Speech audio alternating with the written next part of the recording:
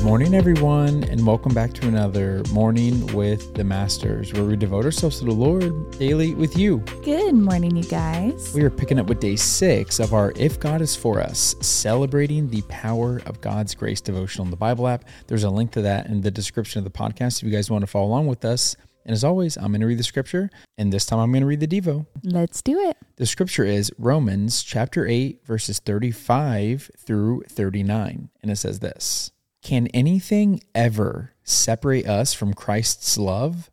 Does it mean he no longer loves us if we have trouble or calamity or are persecuted or are hungry or are destitute or in danger or threatened with death? As the scriptures say, for your sake we are killed every day. We are being slaughtered like sheep. No, despite all these things, overwhelming victory is ours through Christ who loved us.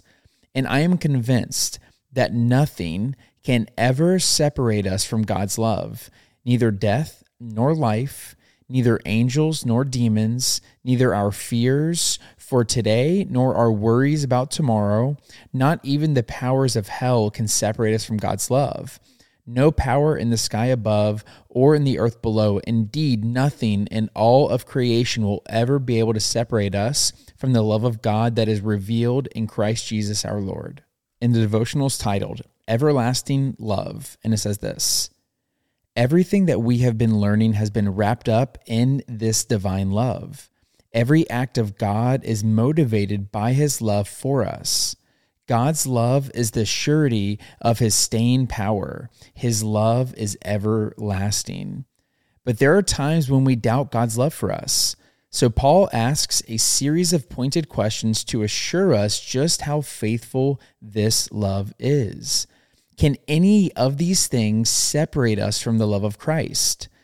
Can tribulation, distress, or persecution separate us from the love of Christ? Jesus says to us, I have said these things to you that in me you may have peace.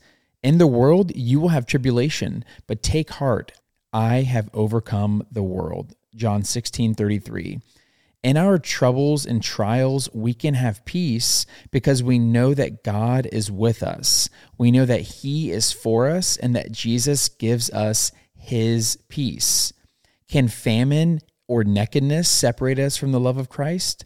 Jesus says, if that is how God dresses the grass of the field, which is here today and tomorrow is thrown into the fire, will he not much more dress us, you of little faith?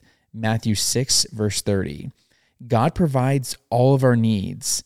He doesn't promise us riches, but he does promise to take care of us. Neither famine nor poverty can separate us from the love of Christ. What about danger or sword? Can those things separate us from the love of Christ? A martyr might ask before dying, where are you, Lord? But the Lord will surely answer, I'm right here. It is in answering these questions with Jesus' own words that we come to fully understand the victory cry, quote, we are more than conquerors. How are we conquerors? Through him who loved us. We are not conquerors because of our will to succeed. Or I'm going to read that again. We are not conquerors because of our own power. We are not conquerors because of our own strength. We are not conquerors because we have faith. We are conquerors because of God's love for us. Yeah, that's so good. And I truly believe that we do come to this point where we feel like when things aren't going our way, that God is withholding something, or maybe he doesn't love us as much as he used to in this season.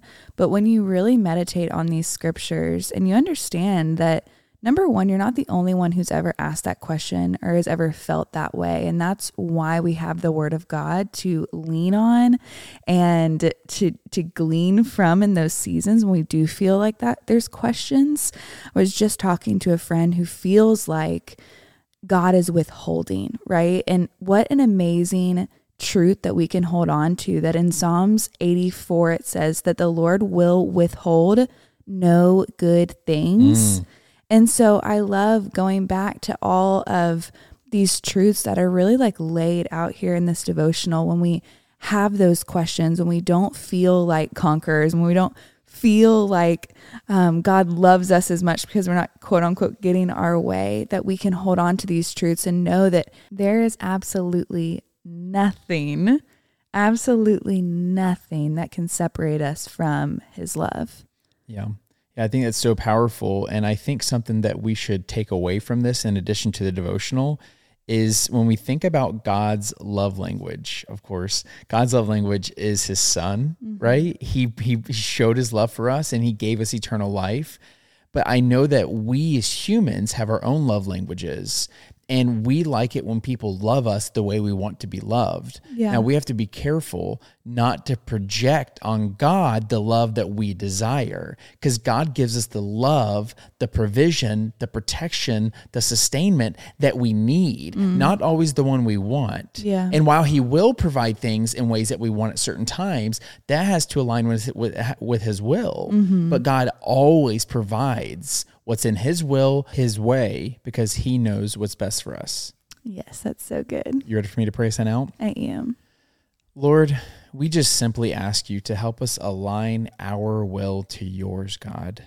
Help us to not try to just shape you into this genie in the sky who serves our every want and every single need, God. Help us to desire a commitment with you, God, where we are your children and we look at you as our Abba Father, and we can trust in you and we can have faith in you to protect us against those times where we don't feel like we're being protected, like it doesn't feel like we're being provided for, God. Would you also help us to break down the illusions that things are supposed to be a certain way based off of the pressures of society or our own sinful nature, whatever that may be, God? We just pray those things away, because we know that those desires or those expectations or whatever they may be, God, are causing us to look at you differently, God. And we know and we believe that you are providing and you are protecting and you are sustaining us, but we're allowing our own feelings to muddy that up, God. So would you help us to look at things through your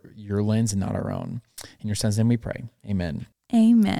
Amen, God. Amen, God. Amen, y'all. When now's that perfect time to break out the worship music, break out the journal, and write down how God's truth debunks the lies you're believing. Yes, and y'all don't forget that you are God's masterpiece. Don't forget that we love you. We love you guys, and we'll be talking to you tomorrow. Ciao.